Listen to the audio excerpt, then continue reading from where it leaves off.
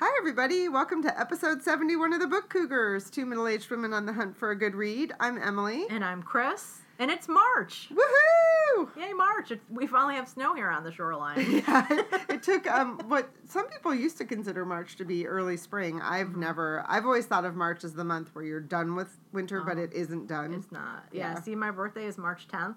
Right. And there's always at least one more good snowfall, or at least there was in Chicago back in the day when I was a kid, before my birthday, which made me so happy because I love snow. You do love snow, I know.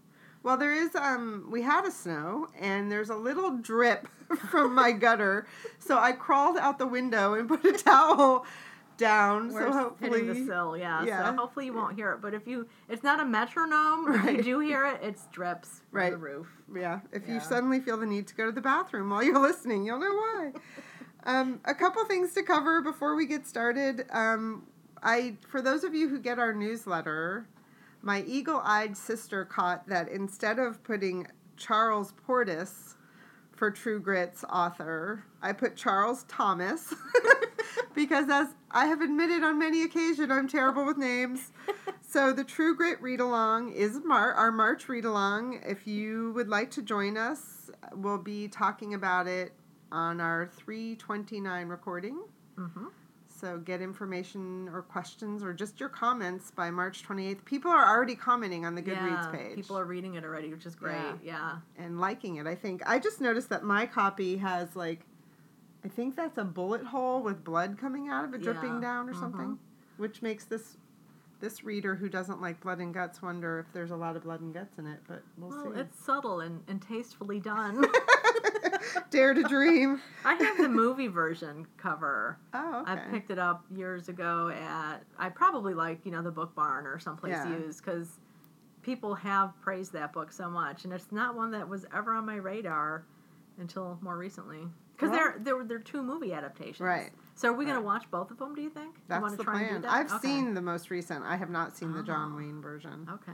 So I haven't seen either, so we'll have to have a movie marathon. Yeah, I would like that. And also one other thing, congratulations to Chris, another Chris, who's a fellow Booktopian who won the 70th giveaway of those 4 books. Chris in Vermont. Yes. Congratulations. Congratulations, Chris. This is our first giveaway, I think, where we knew the person who got the books. So that was kind of fun. Yeah, that is. Totally.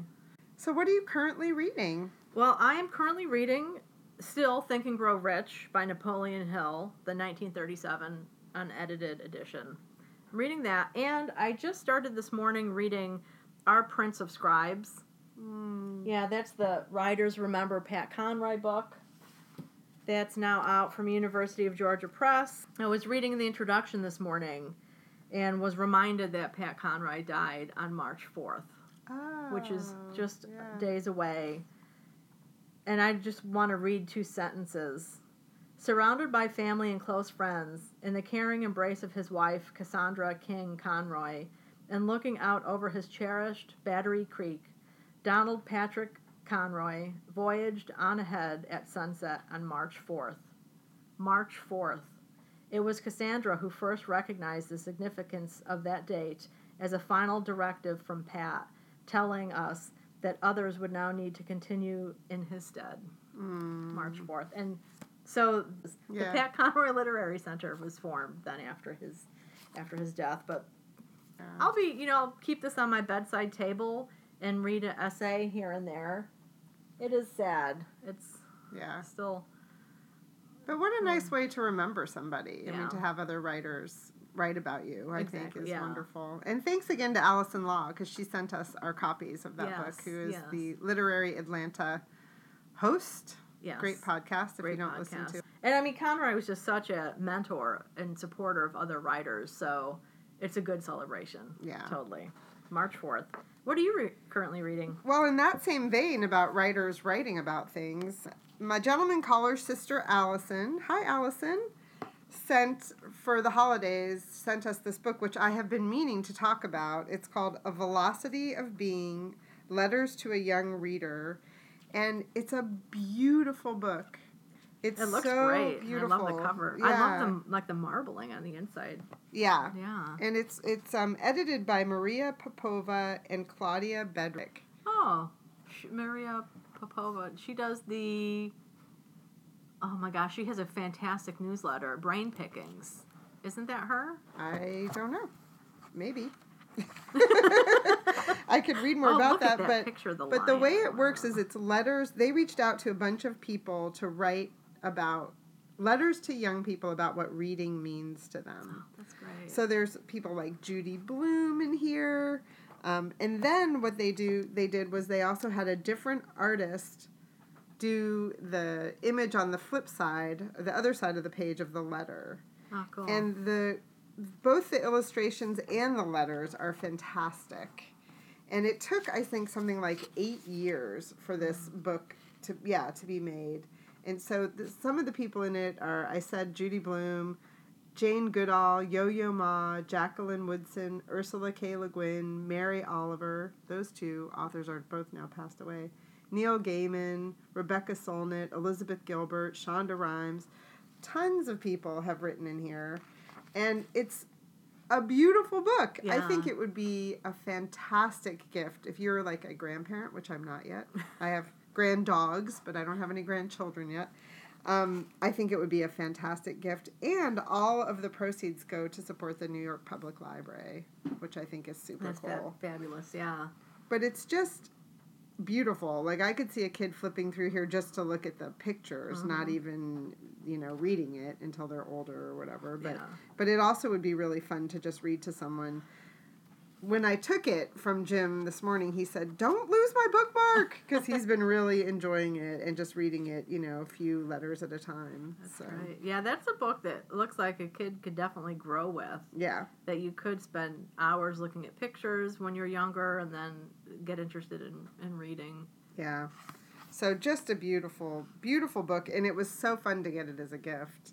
And I joked with Allison, like, kudos. It's hard to find books for the two of us that one of us doesn't own or hasn't read already. Yeah. So, again, it's called A Velocity of Being, Letters to a Young Reader. And then I'm also reading a novel called Good Riddance by Eleanor Lipman. Oh.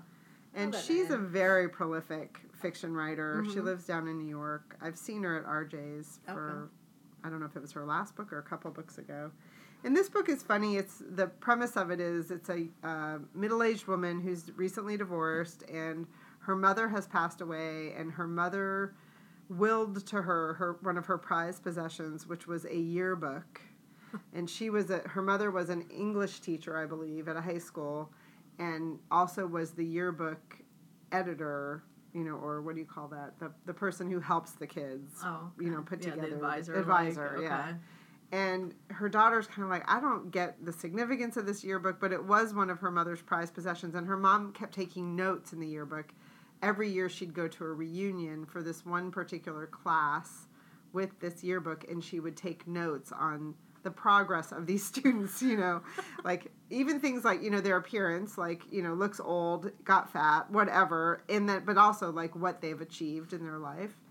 And the daughter gets sick of this. She has a Marie Kondo moment and decides to clean her apartment. And she's like, I don't want this thing anymore. Throws it out.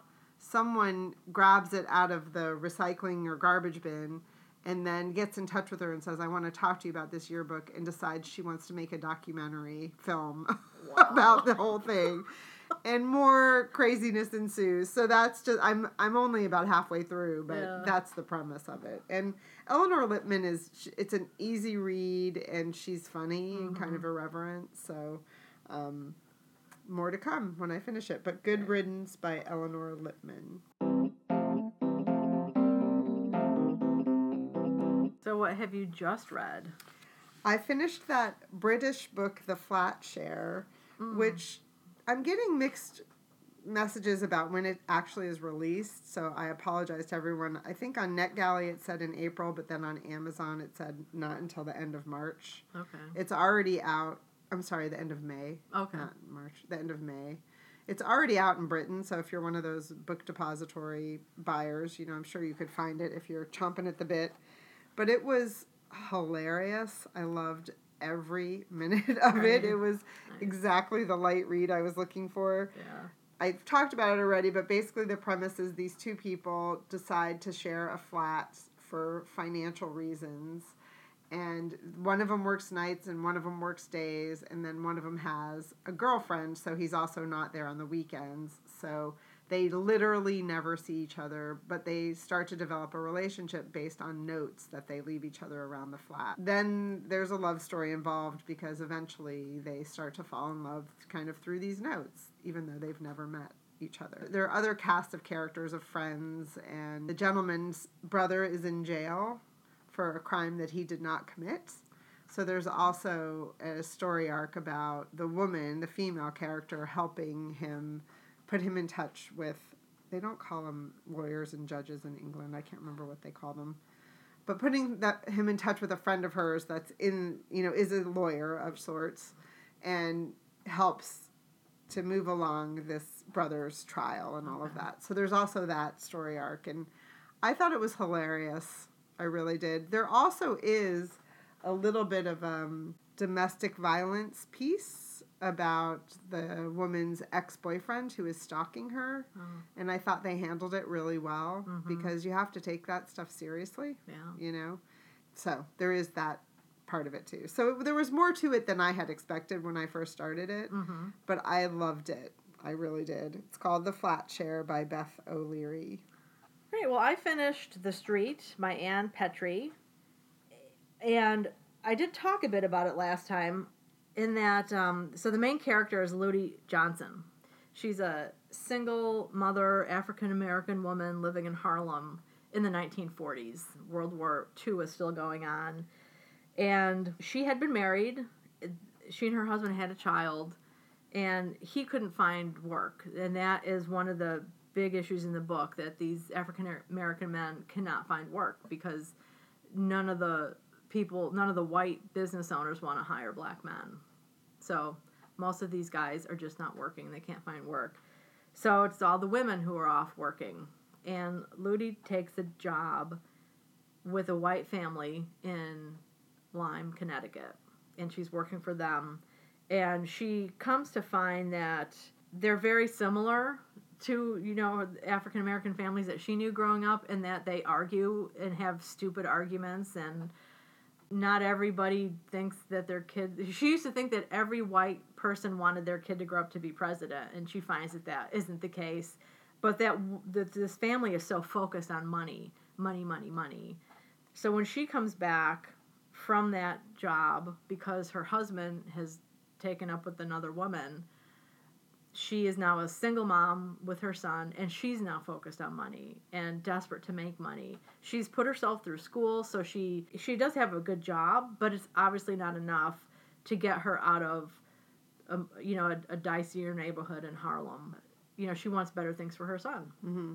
So some of the things with the writing of the story got a little bit annoying, I have to say, because you'd have this great action happening, and then Ludi would go into this long, reflective thinking chunk. And that was fine. And it might be a style of the period in some ways when it comes to looking, at some of the novels that are about social justice and racism.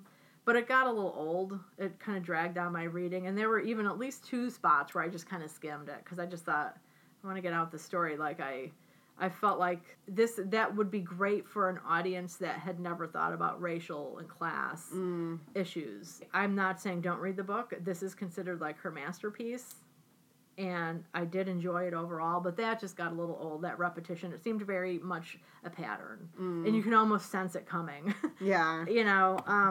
But the thing is, like, this woman, she lives a really tough life, and I didn't agree with one of the big decisions she makes. And at the end of the novel, that decision she makes earlier regarding her son is kind of, wow, that was some foreshadowing, I guess, that I maybe just didn't pick up on. Or wasn't very heavy-handed foreshadowing. Oh, I wish I could say more. I just don't want to give any spoilers about the novel, because there are some really fantastic things about the book. I read it in e-version, but I did... how you can have your notes emailed to yourself, and then you can print them. So talking about race, it was really interesting. So I mentioned that Ludi was talking about how that white family was all about making money. And the thing is, people in Harlem are the same way. Like, everybody is trying to make money. Well, everybody needs money. Everybody needs money, exactly. But the thing about this society that she's depicting is everybody is using everyone. And there are really no strong bonds there between people.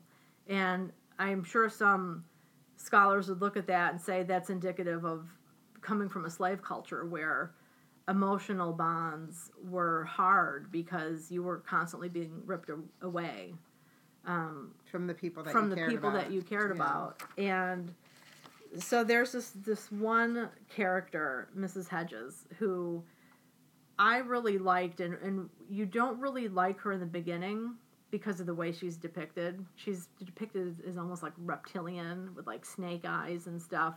But then you get her backstory.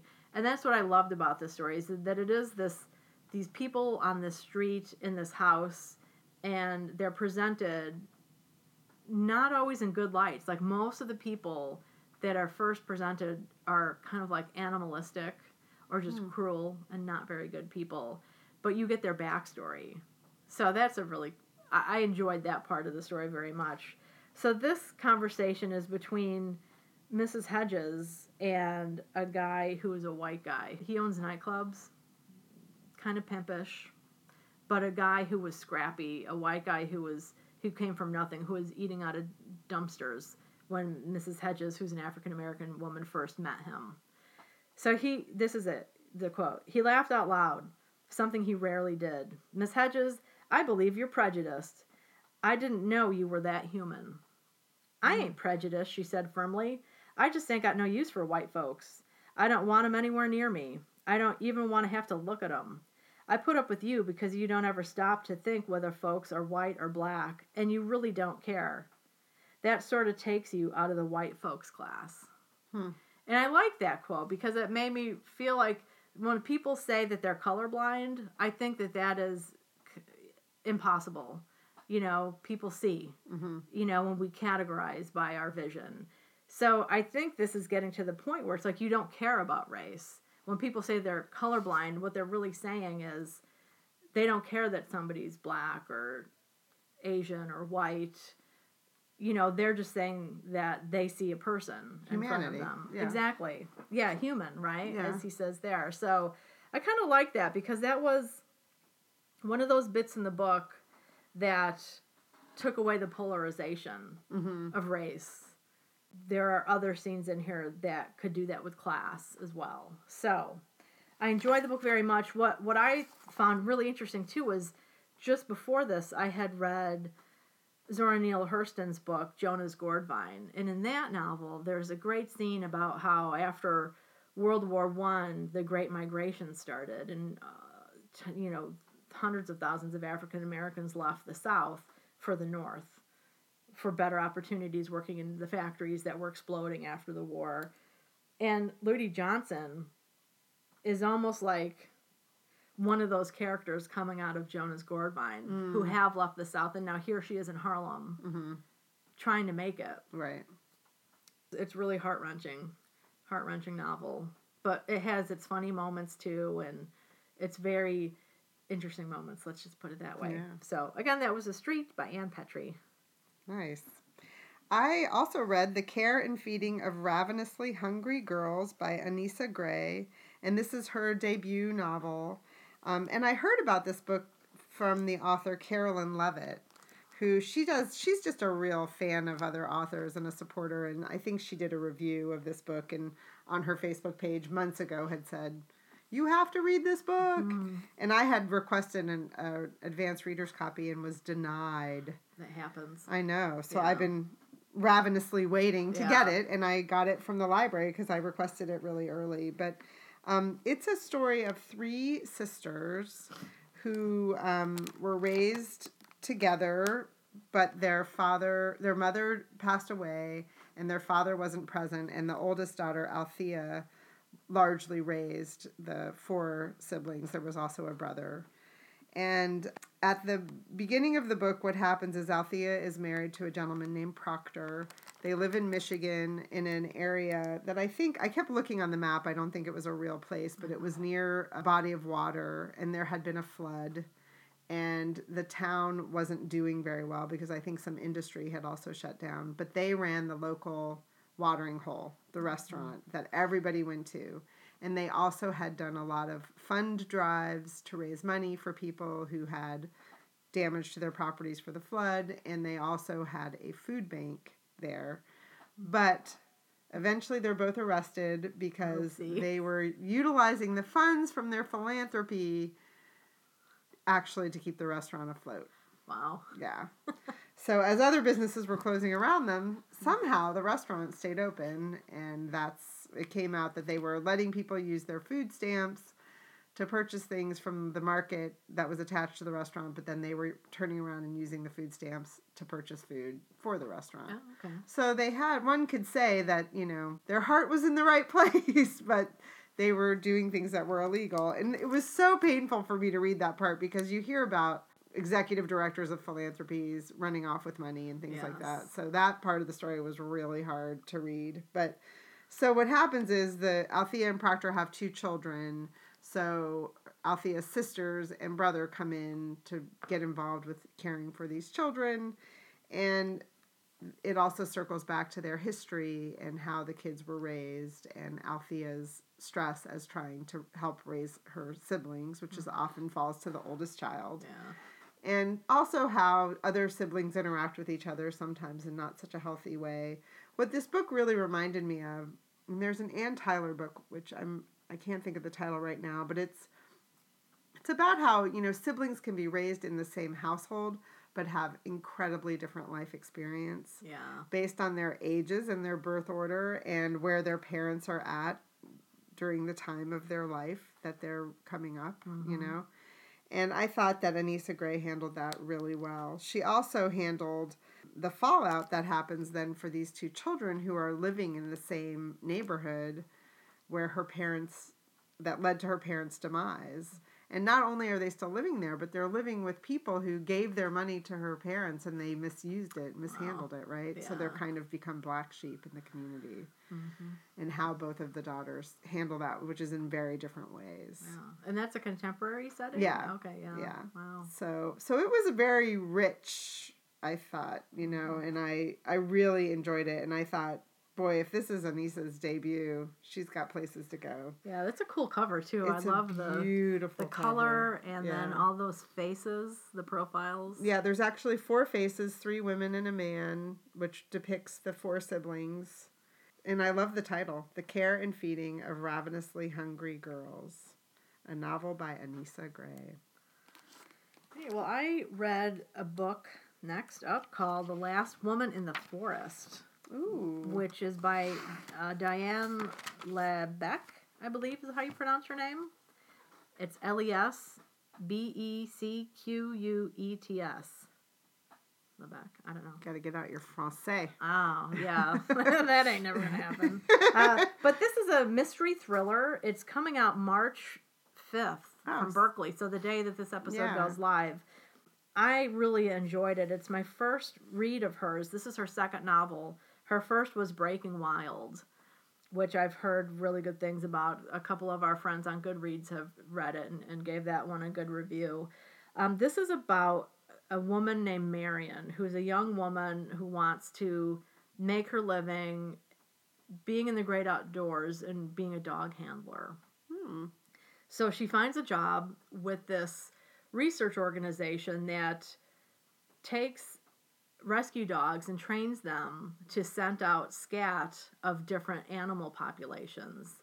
And then they go out in teams. They have an orienteer and the dog handler who go out with the dog to search for scat of a certain species that they're collecting data on to assess the health of that wildlife population. Wow. So they study animals all over the world, anything from grizzly bears to salamanders, everything in between. So she gets this job, and she is being mentored by a man named Tate. She falls in love with him, and Tate dies. Oh, no. Yeah. Is that a huge spoiler? It's not a huge spoiler at all. It's on the back of the book. Okay. Because the thing is, after he dies, she starts wondering about things that he has said. And she starts getting contradictory information to things he told her about his life. Mm. And there have been a series of murders in this area. And so she starts kind of putting two together, and she reaches out to a profiler who had worked on the case, the Stillwater murders as they're called. So Marion starts working then with Nick. Nick Shepard is his name. There's a lot of dog action in here, and his last name is Shepard. He's a profiler who's originally from Detroit, but he retired to Idaho. So most of the action in this story is in the western United States and the northern Rockies up into Canada as well. So that's great too. As I said in my review, I read it for Criminal Element. Like, if it wasn't for all the murders, you almost felt like reading this book was a vacation. Oh, interesting. You know, there's so many great scenes of being out in nature and hiking and actually working with the dogs. There's gear and gadgets and, you know, just really interesting scenes of working with these dogs and how the dogs are trained. Like, I think it says in the book, like, within just 3 days, a dog could be trained on a different scent. Oh, wow. So that they can distinguish a grizzly bear from an antelope or something like that. And so that's the story right there. So what I liked about it is I don't really like serial killer novels anymore. There was a time when I was into them a little bit. This is not a serial killer novel at all. There is some blood and there's some great tension. But it's all from Marion's perspective, really. And Nick, too. The story kind of goes back and forth between the two of them in some ways, but Marion is definitely the headliner of this novel. It's more of like psychological intensity and a great outdoors adventure type novel. And I read the acknowledgments, and in the acknowledgments, Diane talks about some of the background for this story, where she even got some of the direct quotes that she used. And this one I really liked a lot. It's Nick, the profiler, talking to Marion when she's feeling guilty. You know, she's been victimized and she's feeling guilty.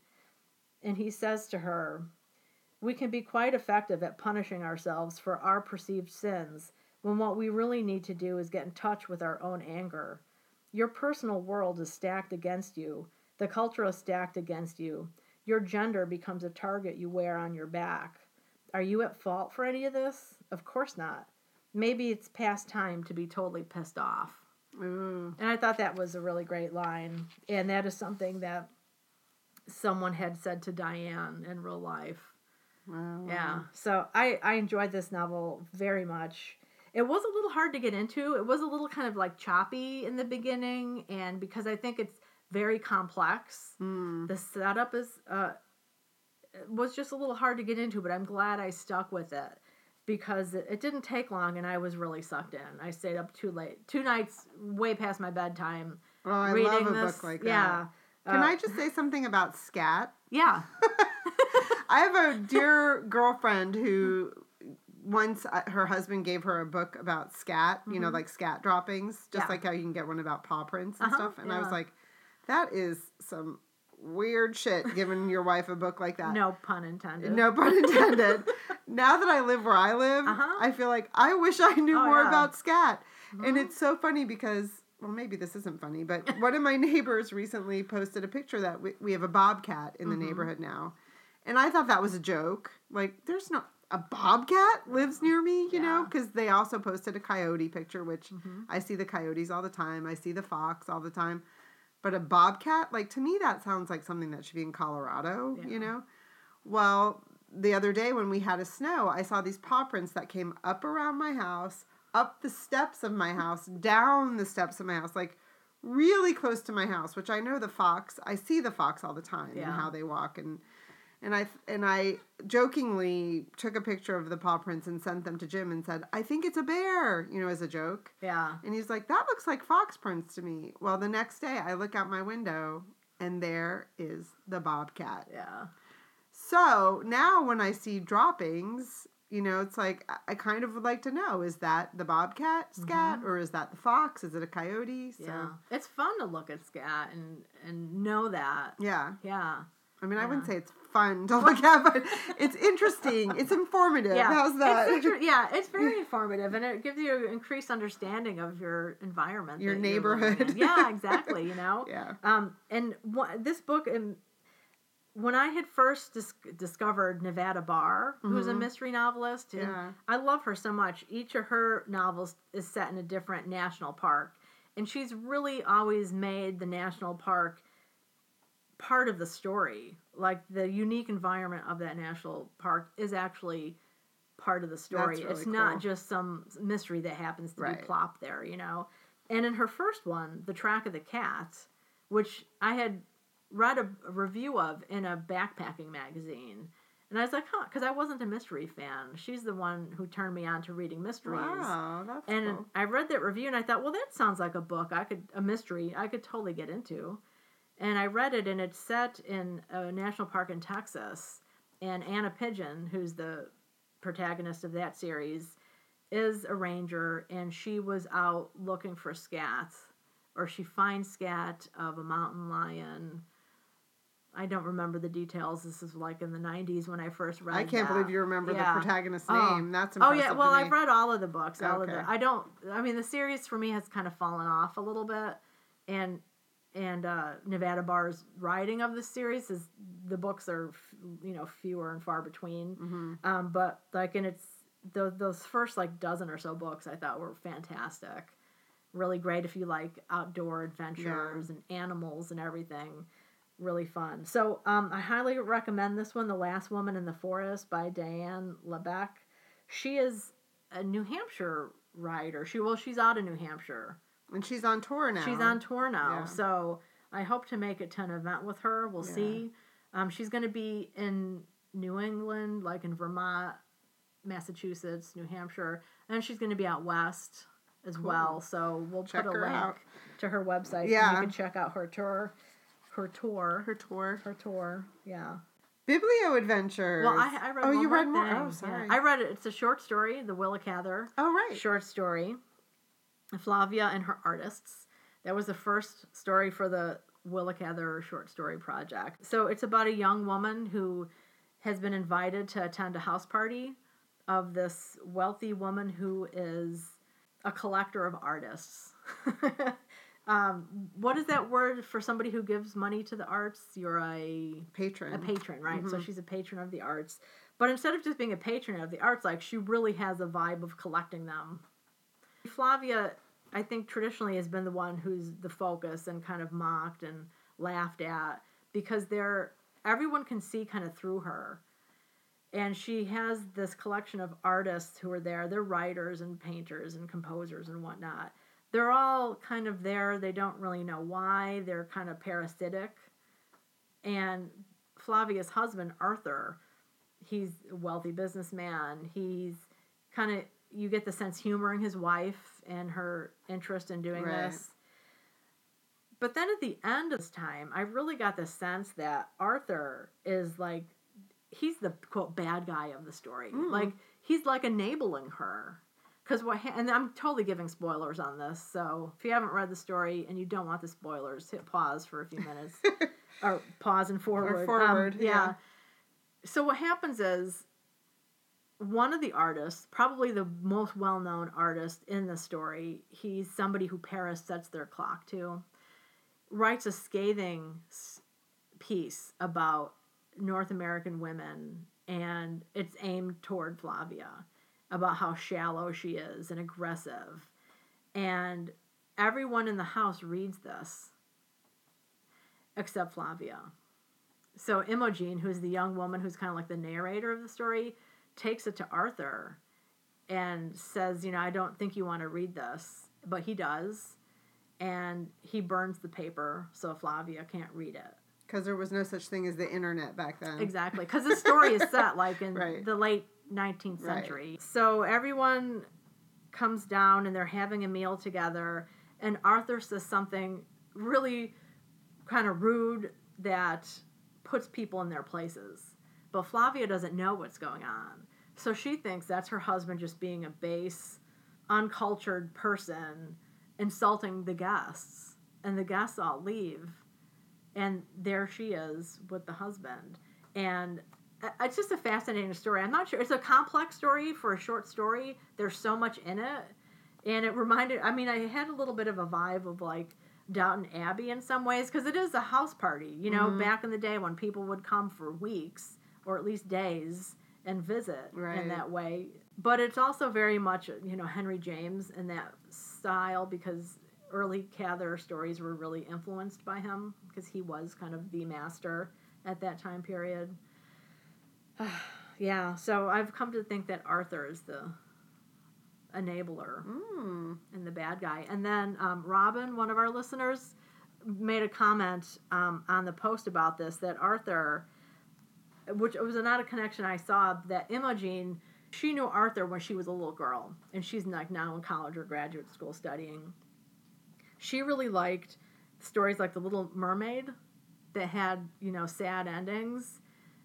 And there's also a lot of talk about Alice in Wonderland. So there's this theme in there that he wants to steer her away from stories with sad endings and dark stories. He wants her to be happy and to not grow up, basically, is what Robin said. Like, I didn't see that. So it's almost like he's it's a trying... form of control. Yeah, exactly. Like, so he's kind of trying to do to her what he's been doing to his wife, Flavia.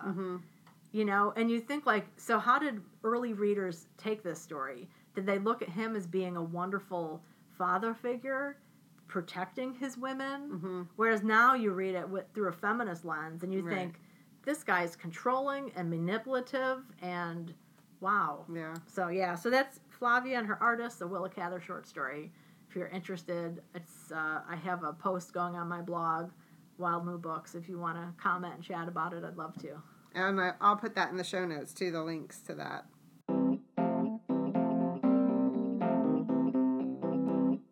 Now, Biblio Adventures. Biblio Adventures. We did 2 big adventures together. We went to Yale and saw Min Jin Lee. Yep, in conversation with Mark Oppenheimer in his class. He has a class called Daily Themes. Yeah, which I think is once a week. Yeah. But the kids in the class, so this was an actual, I think they said junior level class in the English department at Yale. And I think the kids were tasked with having to write every day. That's why it's called Daily Themes. And so it was actually a class going on for about an hour, and then Min stepped up about, you know, an hour into the class, and they talked about her writing process. Yeah. And we didn't, it was funny because we thought we were standing outside the right room, but it was like, well, there's a class going on. It's the middle of the class. This can't be right. So we went and asked someone who worked in the building, and anyway, it was right. We just couldn't see that Min was squirreled away in a little corner of the room, and so we walked in and sat down in the back, and it was just a really fun conversation to listen to them. And the kids had read, shouldn't call them kids, the young adults had read, the students had read a piece that Min wrote about how it took 11 years for her novel to be published, which I think is a piece on LitHub, which I'll link to in the show notes. So they had been discussing that, and then I think he'd also given them maybe the first couple chapters of Pachinko, her novel, to read. He had up on the monitor the opening of Pachinko, you know, the line, history has failed us, but no matter. Right. I think what we missed was him unpacking that opening, maybe. I'm not really sure. Yeah. So, as Min always is, she was very compelling to listen to. Yeah. I could listen to her talk once a week with no problem. Right. And afterwards we told her, boy, she's going to be teaching at Amherst starting in the fall. And I said, those are some lucky students. Absolutely, they are. Yeah. And one of the things they do in this class is there's always something odd that happens that is to be the writing prompt for that day. So, as we're sitting in class, a cop walks in. Very serious look on his face. Very serious looking cop. Walks to the back of the classroom, has an older man stand up. Cuffs him. And Mark is like, officer, is that necessary? And he's cuffing him and he takes him out. And Emily and I are just like, what the? And like we're looking around like. I was freaking out. I was like, are we supposed to take cover? Because I don't handle authority very well like that. Yeah. It scares me. So then Mark comes, or not Mark, the guy who was cuffed eventually comes back in within minutes. And he says, "Oh, I had a couple $100 on me." Yeah, I brought my bail money. Yeah, so, and everybody's laughing and they're talking about it, and Emily and I are like, what is wrong with these people? Yeah, what like, just happened? This is not funny. Yeah. and then they go on talking. So it was like, we also didn't get an answer to what did just happen. Yeah, so we found out afterwards when we were standing around talking that was a setup and that he does that for each class. So, like, one time he had somebody answer a cell phone that was ringing and just start having a conversation. Right. When, cell phones are banned in the classroom. He had a student come in and egg him one yes. time. So, and he said, as a teacher, and I would agree that, like, as a teacher, it's interesting then to read everybody's take on whatever happened and how they choose to write about it. Right. That would be really interesting. It also keeps their curiosity piqued throughout the class because they're waiting to see, like, what's the weird thing that's going to happen in class today. Right. Yeah. Yeah. Exactly. So it was hilarious. It was shocking and hilarious. Yeah. And Mark has quite a complement of books that he's published also. Yes. He's a nonfiction writer. So I'll put some of his books in the show notes as well. Or maybe I'll just put a link to him in the show notes. Yeah. And then what we did, well, actually that day, we went and we got a coffee at Blue State Coffee, which is across the street. There's actually a couple of them in New Haven. And we noticed on the back of the baristas' T-shirts was an image of JFK. Right. Like with a shot of espresso or something. I don't remember the details. And I was like, Emily and I are both like, is that JFK? And we asked one of the workers, and we're like, yeah, that's, JFK. Which was really funny, because just a couple days later, we were planning on going to the JFK Library and Museum up in Boston. Right, so that kind of, like, set the stage for foreshadowing, us. as they say. Foreshadowing, yeah. Our future. So we did. We drove up to Boston and visited the Presidential Library up there. It's beautiful. It's out on a point in Boston Harbor. I mean, as you're driving up to it, you see the water lapping, and it was a beautiful sunny day. It was a crisp, cool day, but it was a beautiful sunny day, and it sits literally on the water. Yeah, on a point, and it's modern architecture, so it's all concrete and glass and odd angles and lines with this curved front area to give it a little bit of balance. Just gorgeous. We took a brief video of the atrium. We'll post that so y'all can see it. Just a beautiful, beautiful space. And I have to say, all the employees that we talked there, they were all super friendly and nice and open and warm. Yeah. I almost had the feeling of like being in a smaller community. Mm-hmm. Very friendly folks. And the museum portion itself was just fantastically laid out. Like, it takes you through a journey of JFK's life. Mm-hmm. So when you walk in and you pay, and then you go into this kind of like a waiting area where they have a lot of pictures and some blurbs on the wall kind of setting things up. And then you step into a theater where they have a brief movie about his life. It was like, maybe 20 minutes. Yeah, I think 20. Yeah. And like when it ended, we were both like, what? We want more. Yeah. We weren't ready enough. for it to be over. So then after that, you step then to the left and you go through the museum, which is set up starting with his campaign against Nixon. Right. And it was the first televised presidential debate, which is great. And they had some footage about that. You could see both Nixon and Kennedy talking. That was really fantastic to see. So his presidency was really the first that was televised and recorded. Mm-hmm. So spot on. Yeah. So you see footage of him and Jackie and the kids. There's a section about the inaugural address that he gave. Yep. Which the iconic lines, ask not what your country can do for you, but what you can do for your country. I just mutilated that. No, that was good. Okay. And then they had a section on the Cuban Missile Crisis. Mm-hmm. They had a section about the Peace Corps, which he established. And what I thought they did so well is in each area of the museum, they had video, so you could really hear him speaking, and lots of photographs. And I'll tell you, every photograph of Jackie O, just this, her smile just lights up a room. Yeah. I should say did light up a room. She's passed away now. But, I have to say, I was born in 1969, and what I learned about Kennedy in school was really about the assassination. And it's what kind of plagues him as a human being, I feel like, was his assassination. And what I thought was fantastic about the museum is there is nothing about that until the very last thing you see is the speech that he never was able to give. Yeah, the one that he was going to deliver. Yeah, in Dallas. Yeah.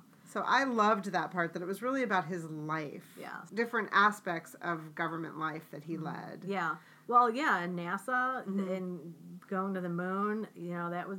And there are artifacts, too, in each section. Right. So they actually had one of the space capsules. Right. There was a section on Jackie and her childhood, which is great to see as well. And there was one section, the very last one, that was closed, that was being revamped. So we don't know what that is. That's true. We're going to have to go back. Yeah. We should call them and ask them when that's going to be finished so we can go back and do that. So I'm curious to see what that is. So I learned a lot about him, I feel like. Like, he was a very unhealthy child. Yeah, he had a lot of sick, illnesses that were kind of somewhat unexplained as a child, and I didn't know that he had served in the military and that he had a boat that went down, and I didn't even know he was such an avid sailor. And he has a sailboat that was given to him by his father that was always his favorite sailboat. I think it was called the Victoria? Victoria, yeah. And it in the spring and summer, it's actually docked at the museum, but we were there in the winter, so it wasn't there. So I really want to go back and see that also. Yeah, so for sure. And they have a cafeteria there. They have a great gift shop. And then they also had an exhibit that we went through after we had a bit of lunch called, I think, Kennedy at 100. Yeah. Because he turned 100. Well, he would have been 119 2019. Right. 2018. Yeah. Or 2017. Yeah, because he was born in 1917. We can do this. Okay, he was born in 1917. Yeah. So that exhibit has 100 different points throughout his life. Right. So one of the funny things is, like, he wasn't the best student. Right. He didn't apply himself very well unless he was interested in the subject, which was English and history. Those were his two favorite subjects. And he wrote 2 books as well, at least 2, and he won a Pulitzer for one of them. Yeah. But he had things, like they showed notes about him talking about being in school, and his notes were hilarious about, back to school. I can't remember what he said. Something like, oh, God. Oh, God. Yeah. I mean, just like these little irreverent comments, and, they really made him human, I feel like. Yeah. It was really lovely. And things like, Jackie Onassis, I didn't realize was an artist. And they had these beautiful watercolors that she had done that were gifts to him throughout their marriage. And that she was a writer and a photographer. Yeah. And, that's one of the things that kind of brought them together in some ways was their love of writing and story. She had a career as a photographer before she met him. Yeah. Which I actually think is how they met each other, because she was photographing something. Yeah, he was one of her subjects. I really enjoyed this museum because I thought it was a really great look at America in the mid-20th century, too. So much of the history and what was going on at that time. Yeah. Really enjoyed it. It was great. I can't wait to go back. I loved every minute of it. And, I'm not a huge museum goer. They had to kick us out. They did, We were at the end, and they're like, ladies, we're closed. I know. They had to tell us like 4 times. We're like, okay, we're going. Everybody's smiling at each other. But we didn't get to go back into the gift store. I know. So lots of reasons to go back. Yeah. And then we left, and we're driving along, and all of a sudden I looked down at my phone to realize that we're going north instead of south. So we went about half an hour the wrong direction, which made it about an hour, which didn't prevent us still from going to Providence and stopping at Riff Raff, which is a fantastic bookstore that Ann Kingman had told us about a year ago. Because they're specializing in small publishing, literary fiction, small publisher, independent publisher, independent presses. And translated, Oh my God, very small, very meticulously curated. Yeah. Highly recommend a stop there. And the neighborhood looked really cool. We didn't pull up till 8 o'clock at night, so it was dark and snowy, and we didn't really get a chance to do too much investigation. But I will definitely go back there. Yeah. It's a really great selection. Yeah. Wow. I always love being in a bookstore where you don't know half the authors. Yeah. It's not your typical bookstore Yeah. at all. And there is a bar connected to it. Right. And we got a coffee and a tea before we hit the road. But they had some tables there, and there were a couple people, having a drink, another guy working on his laptop. Tiki night, that was the was drink that? special. And Okay. they said they don't have a full menu, but they have bar snacks. So Yeah. you can drink and have some olives or nuts or something. But Yeah. And I think we each got a book. I picked up a copy of Go Went Gone by Jenny Erpenbeck. Oh, hold on. I picked up a book called Tell Me How It Ends, an essay in 40 questions by Valeria Luiselli. I believe it's a book about the immigrant children and their process of the paperwork they have to go through in order to try to stay in the country. So it seems very compelling. And she also, I knew of her because she's one of the National Book Foundation's 5 Under 35 award winners. The Story of My Teeth was a finalist for the National Book Critics Circle Award and won the 2015 Los Angeles Times Prize for Best Fiction. Well, it's interesting, too, because the book that I picked up by Jenny Erpenbeck is also dealing with immigrants. Right. It's a retired professor in Berlin, white guy, presumably, who comes into contact with a bunch of African refugees. I guess the novel is a bit of a critique on the West's response to the crisis going on in Africa and other countries and immigrants. So yeah, I mean, I had my hands on so many books that I wanted to buy, but I behaved myself. We could have done some serious damage. Yeah. Plus, we didn't have a lot of time since we were both tired and wanted to get home. And I'd already driven an hour the wrong way. I could totally see going back there on a nice spring day. Oh, yeah. Before the JFK. Yeah. Since it's right on the way. Yeah. Because they do have a nice little courtyard outside, too, of the bookstore, so that would be fun to hang out. Yeah. I also had a little biblio adventure where I went to see a Speak Up Storytelling event where the theme was crazy little thing called love. And this is the author Matthew Dix and his wife Alicia Dix. Matthew Dix has won many Moth Grand Story Slams, and he and his wife 6 years ago started a storytelling event show thing. Plus, he also has a storytelling book out, a nonfiction book about how to tell stories, and he leads classes in storytelling. Yeah. And it was sold out. It was at the Hartford Infinity Hall, which is a really nice space.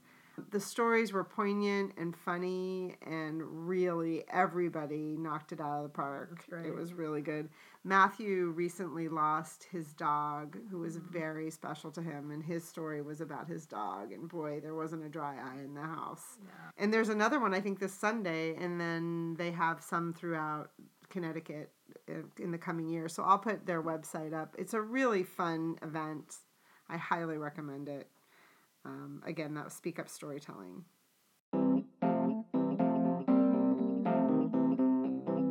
Upcoming adventures. Well, we have Roxane Gay. She's going to have a panel of writers coming to talk about trauma writing. At Yale. At Yale. That's going to be March 5th. That is a ticketed event. And it's sold out. It's sold out. They did do it this way, free, but you do have to register and present a ticket, because at her last event in February, they were shocked at the number of people who turned out. Yeah. I bought myself a ticket. I'm going by myself. It's a little treat because I have to work this entire weekend. I have a huge deadline on Monday, but Cheryl Strayed's book Tiny Beautiful Things has been made into a play, and it's been touring all around, and I noticed that it was coming to New Haven. So I bought myself a ticket tomorrow for the matinee. Oh, that's great. Yeah, it's kind of going to force me to look at my day, work around this little treat. Yeah. So I'll go into probably work at Sterling all day tomorrow, but take a little break to go. And the Sterling, that's one of the main libraries at Yale that is so gorgeous with beautiful light. And I'm always really productive there, and I need to be productive this weekend. And so that's at the Long Wharf Theater in New Haven. And then, surprise to me, for work, the week after next, I have to be in Fort Lauderdale, Florida. Not a terrible hardship in March. Yeah.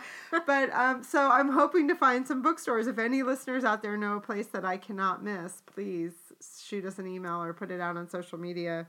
I haven't had time to look, obviously, Yeah. but maybe when I'm on the plane heading down there, I'll That's cool. see what I can find. Gosh, my sister used to live down near Fort Lauderdale in Pembroke Pines, which is, I think, halfway between Miami and Fort Lauderdale. Okay, yeah. And they're really close. yeah, and I don't remember. It's been such a long time, but I'm sure there has to be some Yeah. down there. Yeah. Yeah. Cool. So.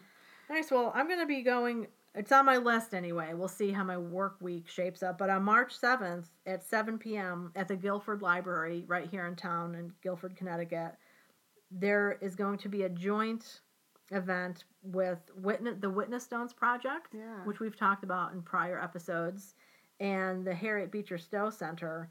They're both going to have representatives there giving a presentation and talk on Guilford, slavery, and the West Indian trade. Mm. And it's going to be talking about how those earliest settlers of Guilford benefited from slavery. Wow, that's going to be interesting. Yeah, so right up your little historical buff alley. Totally.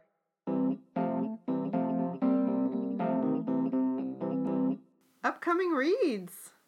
Dun, dun, dun, dun. Well, I am going to be reading Akashic Books when they had sent me Nina Revor's Student of History. Also sent a copy of The Necessary Hunger, which was her first novel, I believe, and they're re-releasing it. So I'm definitely going to be reading that. It is another novel set in LA that really has a lot to do with basketball. The cover is really cool. The cover is totally cool. So The Necessary Hunger by Nina Revor. It has a picture of a basketball net set against this really grungy wall. And then some hearts. Yeah, some hearts on it. So I believe it is a bit of a love story and a love story about basketball. And I just wanted to read this blurb from Time magazine that I liked that is included in the front of the book. The Necessary Hunger is the kind of irresistible read you start on the subway at 6 p.m. on the way home from work and keep plowing through until you've turned the last page. It beats with the pulse of life. American writers dealing with race relations tend to focus on black-white or Asian-white situations. Revoir has the imagination to depict racial issues in which whites are not the reference point. Oh, fantastic. Yeah. Very cool. I will be starting that one. And then another book that I picked up recently, it's not that I picked it up, I intentionally ordered it. Because it's not a book I don't think you'd find in most bookstores. But it's Women in the Literary Landscape, a centennial publication of the Women's National Book Association. This is co-edited by 4 different women, and it is a look at women in relation to the literary world. So it talks about book publishing, book selling. It looks like maybe archival work, and then some awards like the WNBA award. Yeah, and then the chapter histories of the Women's National Book Association, because there are chapters throughout the country. Cool. I'm looking forward to reading that. I think March is Women's History Month. Yeah. So I thought this would be a good one to read for that. I am hoping to read Heavy, an American Memoir by Keith Lemon. That's been getting a lot of praise. Our friend Lisa, who's a listener, put it in one of her top 10 for last year. Oh. But I got it as an ebook, and I've been hearing that the audio is really good. So now I'm not sure if I want to hold off and get the audio, but more on that. And then The Wartime Sisters, also, by Linda Cohen Loigman, which is, I don't really know anything about it except I think Fiona Davis was really praising it. Yeah. Who's the writer of the masterpiece. And it looks like a really interesting story. And then I got a book in the mail that I don't think I requested, but it sure sounds good. It's called The Quintland Sisters by Shelley Wood. And Shelley Wood is a journalist, and this is actually based on the true story of the Dion quintuplets. 5 tiny miracles born to French farmers in hardscrabble northern Ontario in 1934. And something happens where a caretaker ends up having to actually take care of the babies. So it sounds really interesting. I'm hoping to get to it. I might actually take it on my trip because it looks like it'd be an entertaining read. I can't imagine. Like, you think you're having one baby, and then... And back then, they didn't have ultrasound. I know. You went into labor and it was like, what? Again? Again? Again? I know. Like, how many are up in there? Yeah. With fertility drugs now, it's more common, right? Yeah. But back then, not so much. So I can't, when I had my oldest, my daughter Rachel, I was living in a townhome at the time, and my direct neighbor to the left had twins, right? Like a week after I had Rachel. Mm-hmm. And, I thought having one child was a lot of work. And at one point I looked at her, I'm like, how do you do it in the middle of the night? Yeah. And she said, I nurse one, I put the other one in like a little car seaty thing and just rock it with my foot. And I thought, oh my gosh. How exhausting. Yeah, I can't, it was kind of a nice little thing for me to realize, like, yeah, your life is pretty darn good. Right. Pretty easy. I wanted to give a shout out to one more book. Sure. And this is a book that our friend Suzanne, one of our Booktopia friends, had recommended to me one day. I think we were book shopping at Anderson's bookstore in Naperville, Illinois. And it's a long, long time ago and essentially true. The author is Bridget Pasulka. It came out in 2009. And I recently sent my copy to one of my cousins, my cousin Roberta back in Chicago. And I just love that story so much. It's set during World War II and in contemporary times. So it has that dual historical vibe. But it's all set in Poland. Mm. And it's one of I think the only novel I've read, really, that I can remember that is completely set in Poland and dealing with Polish issues and Polish history. So I highly recommend that. All right. Happy reading! Thanks for listening to The Book Cougars with Chris Wallach and Emily Fine. To keep the bookish conversation going online, join our Goodreads group or connect with us on social media. If you'd like to contribute to our hunt for a good read, you can donate on Patreon. And if you have a minute to review us on whatever app you use to listen to us, we appreciate it. It can help other listeners find us. Thanks, everybody.